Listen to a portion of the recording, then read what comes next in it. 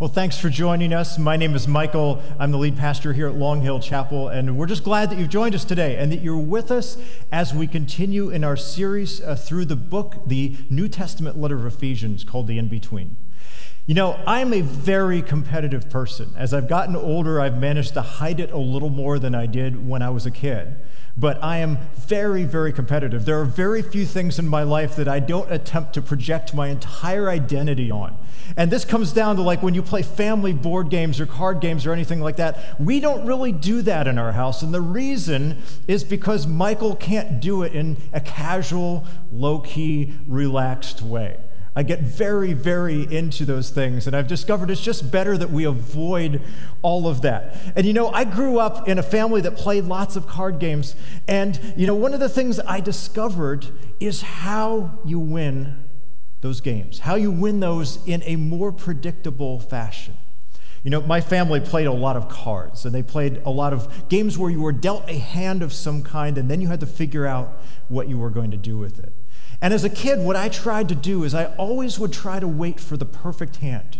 I'd try to wait for just the right cards, the strong cards, the high cards, and then I would play the game. And if I didn't, I would just try to avoid really taking any kind of risks or doing anything like that. And what I discovered in doing that is an excellent way to lose playing cards. We would have these family games where my dad and my grandfather and all of our extended family, we'd just have all these different tables set up in the house, and they'd play cards. And I would always lose to my father. I'd always lose to my grandfather. And what I started to observe about them is that they took a lot of risks. They would play anything that was a remotely playable hand, and they'd take the risk. And sometimes it would blow up in their face. Sometimes they would lose. But very often, more often, surprisingly often, they would win. And I discovered that actually applies a lot to how we live life as well. Because think about games for a second. There's a couple different kinds. There's like those card games where you're dealt a hand and you have to figure out what to do with it in the moment. There's those other kinds of games like Monopoly, where you have to think a few moves ahead. You have to make a strategy. You have to have a plan going in. And you know what? When you play games like that, both approaches can work, and both approaches can bear fruit, and they can be right in the moment. But it depends on how we decide to play the game. It depends on how we decide to do that. And the same is true with how we live our lives. Here's the thing I know about all of us. I know it about you, I know it about me, I know it about all of us, whether you're a game player, whether you're competitive, whether you're not, whether you like them. When it comes to life, we all want to win. And when I say win, I don't mean achieve the highest thing, make the most money, do the best. I don't even mean that. I mean, we want a life. We want an existence that's meaningful, that's purposeful, that has the right impact, that we understand that the life that we lived was worth it. So we all want to win. And some of us, we want to jump in with both feet. Others of us, we don't. But the thing that is true in any of those approaches is there are all sorts of ways that we can become distracted. And as followers of Jesus, if you're a Jesus follower, if you're a Christian today, as you listen to this, as you watch this, we're called to play a different game. We're called to play the game of life in a different way. But we're called to lean in. We are people who have been given the opportunity of life, and we have the opportunity to make something significant of it. So we've been in this series called The In-Between, and today we're picking up in Ephesians chapter 5. We're more than halfway through the book, and what we discover, if you read back or if you listened to or watched any of the other messages, is in the beginning of the series, the Apostle Paul, who is the writer of this letter to the early church, he started out in these very lofty places, these lofty terms, but now what he's starting to do is he's starting to get practical. He's starting to get down into the nuts and the bolts and the nitty-gritty of how we do this in our lives, how we so-called play the game of life. And it's more than a game, it's very serious. And we've been given the opportunity to play it in a certain way. And so we begin in Ephesians chapter 5 and verse 1. And he says this, he says, "Follow God's example, therefore, as dearly loved children, and walk in the way of love, just as Christ loved us and gave himself up for us as a fragrant offering and sacrifice to God." And what's interesting here is he doesn't say draw inspiration from Jesus or think about Jesus, or be inspired mildly by Jesus. He literally says, follow the example of God. Do it the way that God did it. But then he offers a contrast. "But among you, there must not be even a hint of sexual immorality or of any kind of impurity or of greed, because these are improper for God's holy people. Nor should there be obscenity, foolish talk, or coarse joking, which are out of place, but rather thanksgiving. For of this you can be sure.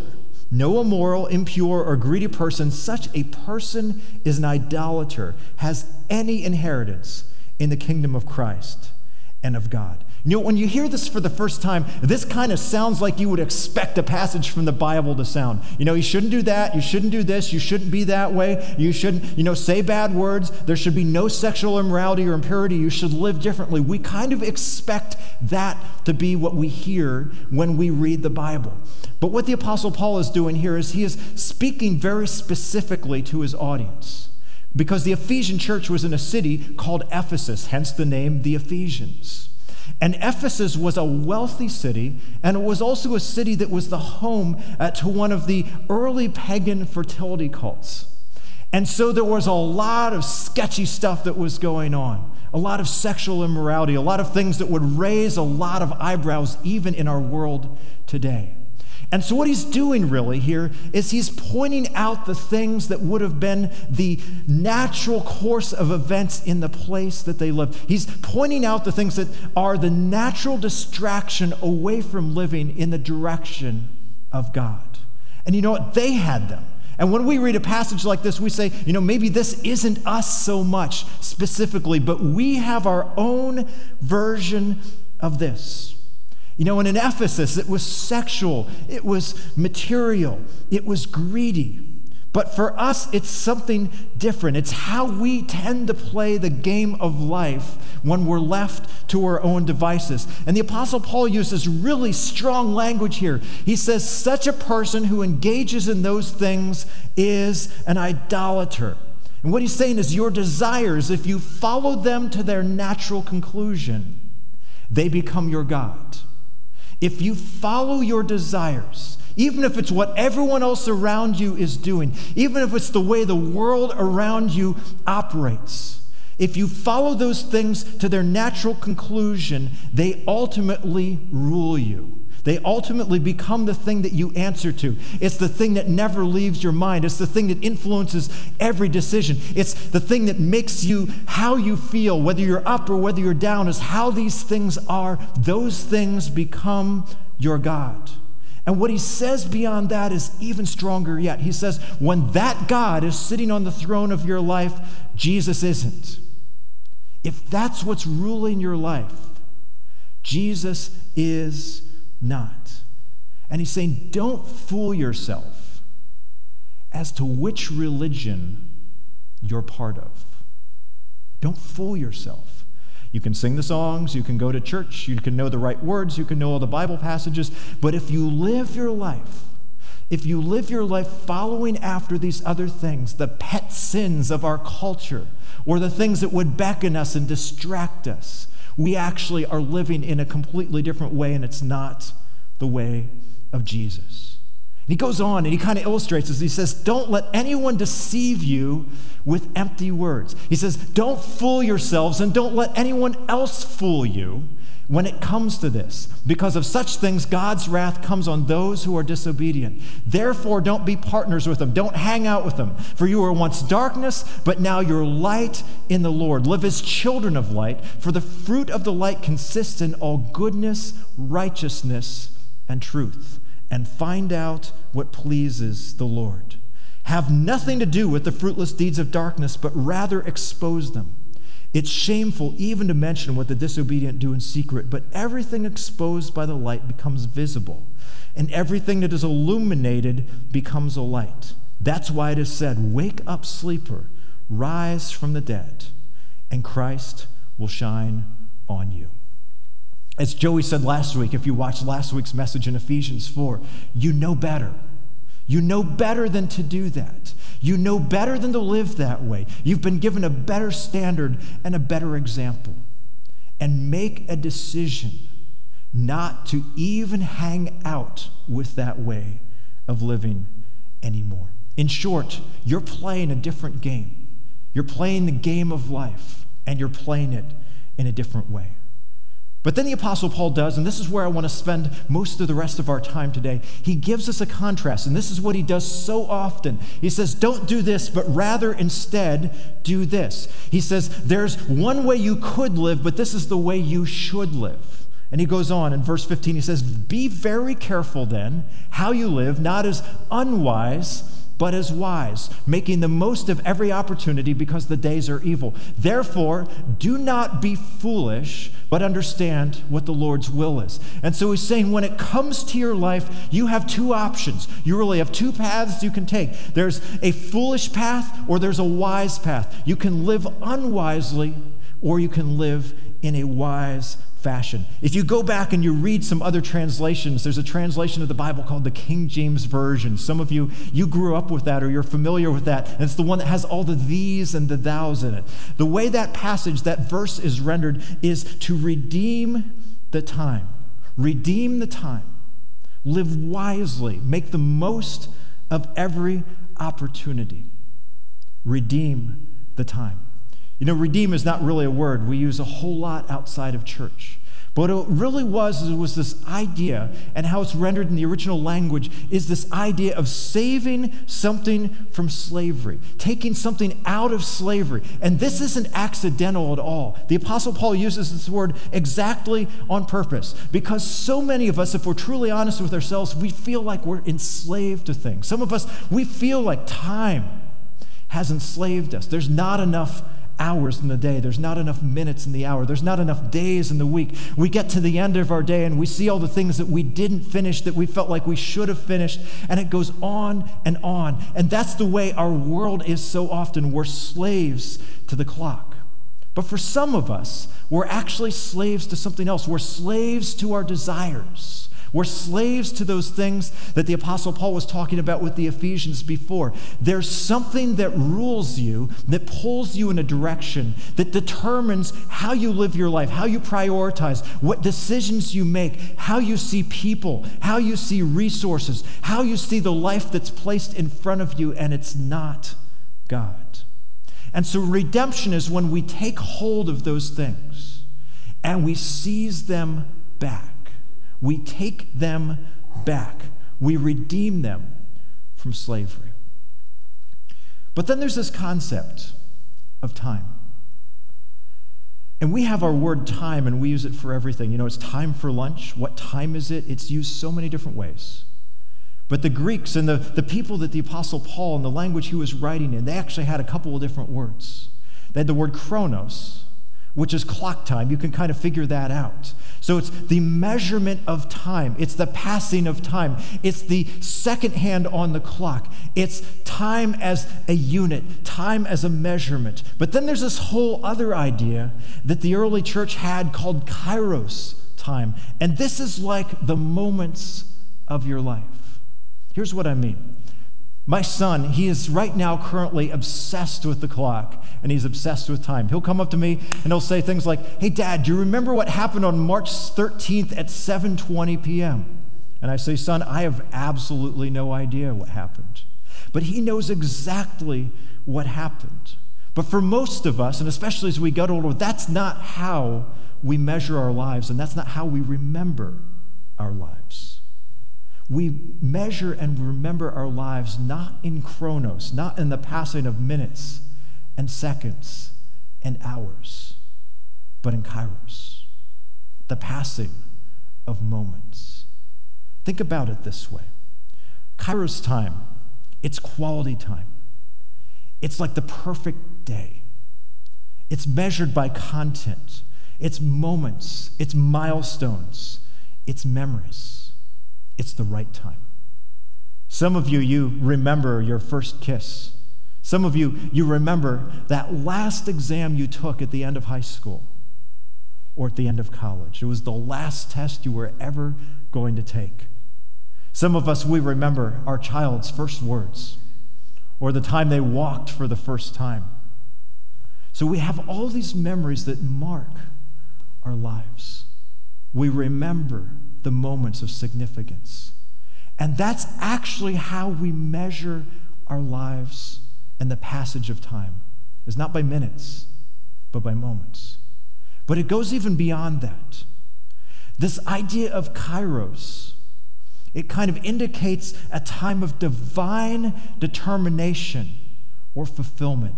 So it's kind of like there's a sacredness to it. There's a sacredness to these moments. There's a sacredness to the passage of our lives. And what happens for so many of us is we're ruled by the clock, but the things that really matter aren't clocked things. They're moments. And you know, when you measure your life, I don't know if you're anything like me, you can look back and there's certain seasons that time passed, but you don't remember anything about it. And it's because it was devoid of kairos. It was devoid of moments. The minutes passed, the hours passed, the days passed. For some of you, the years passed, or even the decades passed. But there wasn't a lot of significance that happened in that time. And you know what's true with our moments is not all moments are positive. We know this. Some of our worst memories are kairos, they're moments, they're these significant events in our lives, but all moments can have meaning. That's the good news of what Jesus brings us in the gospel, is all of our moments can have meaning. And more importantly, they can be redeemed. Even the worst, even the most regrettable, even the things we would rather forget, even the season of life that we would rather skip over can be redeemed. Now, what the Apostle Paul is saying is he's saying it is possible in Christ to snatch those minutes, the passage of time, even those negative seasons and experiences and moments back and see them redeemed, see them brought to life in a new way. And he's saying this is what wise people do with their lives. Unwise people let time rule them. Unwise people let their lives pass. But wise people are snatching back the passage of time. They're snatching it back. They're redeeming it. They're not allowing themselves to be enslaved by their desires, enslaved by the clock, enslaved by the culture, but instead they're living in a way that's purposeful, and they realize that every moment has been given for a reason, and Jesus can redeem that moment. You know, I saw a quote this week, and I love how it sounds. It's from Paul Tripp, and he said this. He said, if God doesn't rule your mundane, then he doesn't rule you, because that's where you live. If God doesn't rule your mundane, then he doesn't rule you, because that's where you live. You know, what we do so often is we think that the sacred time, the sacred moments, that's like when we sing songs in church, or you listen to someone like me, you know, or you do that. But really where this comes down and where the difference is felt is when God is in the mundane of our life. He's taking those mundane moments and he's redeeming them back for himself, and we're doing that in our lives. And the Apostle Paul says, if we don't do that, if we don't take possession of the moments, if we don't redeem them, then we're missing what God has for them.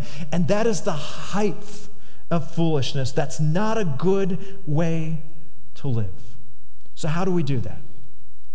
And the rest of the passage kind of shows us how. It's another one of these passages where the Apostle Paul says, do not do this, but instead do this. Verse 18. He says, do not get drunk on wine, which leads to debauchery. There's a word we don't use very often. Instead, be filled with the Spirit. Speak to one another with psalms, hymns, and spiritual songs. Sing and make music in your heart to the Lord, always giving thanks to God the Father for everything in the name of our Lord Jesus Christ. Do not get drunk on wine, which leads to debauchery. What he's saying is do not dull yourself. Do not medicate yourself to life. You know what happens so often in our lives is our lives are a series of ups and downs. There's high points and there's low points. There's difficulty and there's good moments. And what we are tempted to do in the difficult places is to escape living fully in those realities. And in the ancient culture, ancient life was hard. It was short, it was brutal. And something that happened so often is they'd actually just have these drunken parties that would turn into like literal orgies. It was these crazy parties, and it was how they escaped this crazy, difficult life that they found themselves in. And that was what was happening in Ephesus. And so the Apostle Paul is saying to the early church, he's saying, don't do what those people do. Don't go get drunk on wine. He doesn't say don't drink wine. He says don't let it rule you. Don't let it dictate your life, because when you do that, it leads you somewhere. It leads to debauchery. And again, we don't use that word very often. But that word literally is when you go to excess to the point where it defines who you are. It rules you. So he says, don't medicate yourself. Don't dull yourself. You know, we don't just do that with alcohol. We do that with so many other things. We do it with entertainment. We do it with the internet. We do it with our smartphones. We do it with screens that we scroll on. We do it with diversions. We do it with leisure. We even do it with our money and our resources. There's so many ways. We do it with work. We use it to avoid living in the reality that we find ourselves in, and we use it to escape. The Apostle Paul says, don't do that because it will rule you, but instead do something else. Be filled with the Spirit of God. And here's the good news for you is whatever life has thrown your way, whatever it's throwing your way right now, the Spirit and the power and the presence of God is enough for you. It's enough for that moment. It's enough for that thing. It's something that you can depend on. You don't need to be filled with anything else. You can be filled with the Spirit and the power and the presence of God. And then he goes on, he says, speak to one another with psalms, hymns, and spiritual songs. Most of us do not do this. But what he's saying, let your life flow outward. Make God the center of it, but then let it flow outward to other people so that when they experience you, they experience Jesus. What do people experience when they experience you? Do you leave them with your issues? Do you leave them in a worse place? Are you one of those people where when people see you coming, they're like, uh-oh, here he comes, or here she comes? You know what those people are like. But instead, are you someone who you leave people with Jesus? You leave them with more than they showed up with. The Apostle Paul is saying, be that kind of person. Be filled with the Spirit, but then let that flow outward. Let it flow outward into your life and into the lives of those around you so that they see Jesus in you. Sing and make music in your heart to the Lord, always giving thanks to God the Father for everything. You know, there's things in our lives, there's things in my life, there's things in your life that are really hard to be thankful for. But Paul's saying, don't get diverted, don't get distracted. Don't allow yourself to be dulled to the reality of life, but even in the difficult places, give thanks to God the Father, knowing that he's given you the strength, he's given you the power, he has handed you the hand that your life is, but it's enough of a hand to play the right game.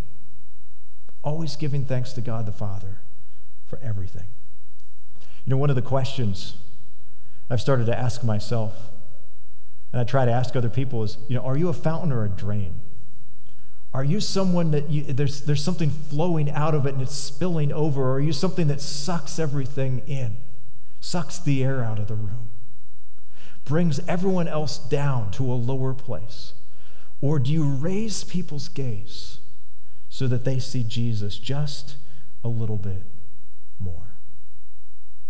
As we close today, I want to offer you maybe just a few handholds, a few very practical ways we can start to live a life that even when our circumstances aren't what we want them to be, even when the hand we feel like we've been dealt is not the hand that we wish that we had, is something that can point others to Jesus and is a life we can look back on and say, that was a worthwhile life to live. That was a worthwhile way to live it. The first thing is this. We see this kind of in the end of the passage here. Limit the things that don't produce a return. Remember what Paul said. He said, Don't get drunk on wine, but be filled with the Spirit.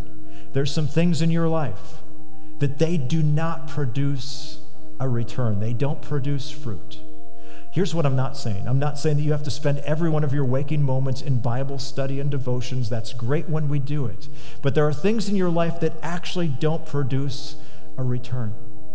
And you know what they are. They're the things you use to divert yourself. They're the places that you go that take you somewhere else, but they don't actually bring anything worthwhile and significant back. Think about it like this. If you're a farmer with a field, what is the best way that you can set that field up to produce a harvest? That's really the idea that we're talking about here. You could eat the seed, you could let the field sit there, or you could plant the field with things that produce a return. You know, in the Apostle Paul, he says there's a lot of things that do that. He uses the examples of coarse joking earlier in the passage. He talks about greed. He talks about drunkenness. He talks about, sexual immorality. But there's so many small things and so many big things that don't produce a return in our lives. And I'm not saying that you should never binge watch a Netflix show again.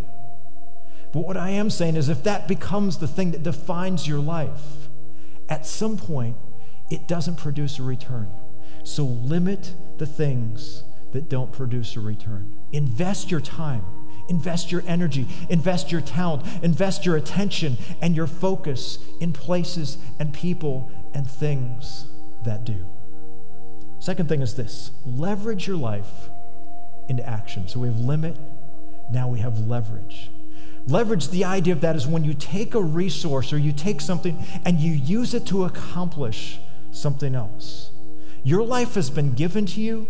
Your circumstances have been given to you. The positive ones, the negative ones. We know from Scripture that you have gifts and talents that have been given to you. Are those things being used for your own advantage, or are they being used for others? Remember what the Apostle Paul said in verse 19. He said, speak to others. He said, speak to those around you with psalms and hymns and spiritual songs. Do something that flows outward, that's not for you, and that begins to point other people to Jesus. There's an old quote. It goes this way: don't live with the assumption that it's all for your consumption.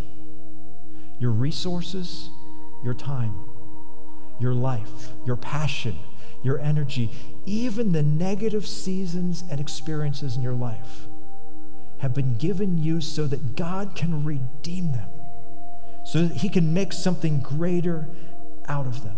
Be a fountain and not a drain. And the last one is this: live like every day is a gift. Verse 20, the Apostle Paul says, give thanks in everything. Give thanks in every circumstance. Give thanks on the good days and on the bad days. Live like every day is a gift. Here's what I know about gifts. When something has been given to you, and it's not something you think you deserve or it's something that you are entitled to, it's something that you receive as a gift, you treat it differently. When there's something that it feels like you didn't expect it, you handle it differently than those other things. And when you receive your days as gifts, you begin to look at your life, even your difficult days, differently, and you spend them differently. Limit the things that don't produce a return. There's something in your life that you need to do less of.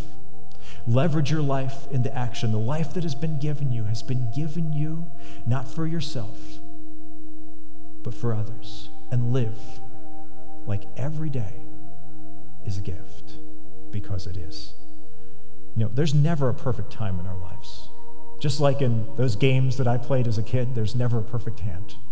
You never win all the time. But when we lean in and we engage, when we play the game, when we redeem the hand that has been dealt us, when we snatch the moments back from the minutes that define and mark our lives, we will see the hand and the power and the story of God being written. If we refuse to get distracted, we play the game of life with all of our might. Let's pray together. God, I thank you for my friends. This applies to us in big ways and small ways today. For some of us, there's something we just have to limit. It's taken over. It's ruling us just a little too much. You're calling us to limit that. For some of us, you've given us a talent or a gift or a circumstance, or you've placed us among a group of people, or you've given us a relationship, or there's a passion that we have in us that you are calling us to redeem, to put into practice so that moments will be created where you're present. And for all of us, we receive the gift of life that you've given us today. Maybe this isn't the day we wanted to live, or the year, or the season of life. Maybe these aren't the circumstances we wanted to have. But you opened our eyes today. You gave us breath in our lungs. And because of that, we know that we have not just purpose, but divine purpose. Purpose that if we'll live like Jesus and love like Jesus, you will use our lives for great good and for your glory. Help us do that by the power of your Spirit. We thank you for our time together. We pray all these things in Jesus' name.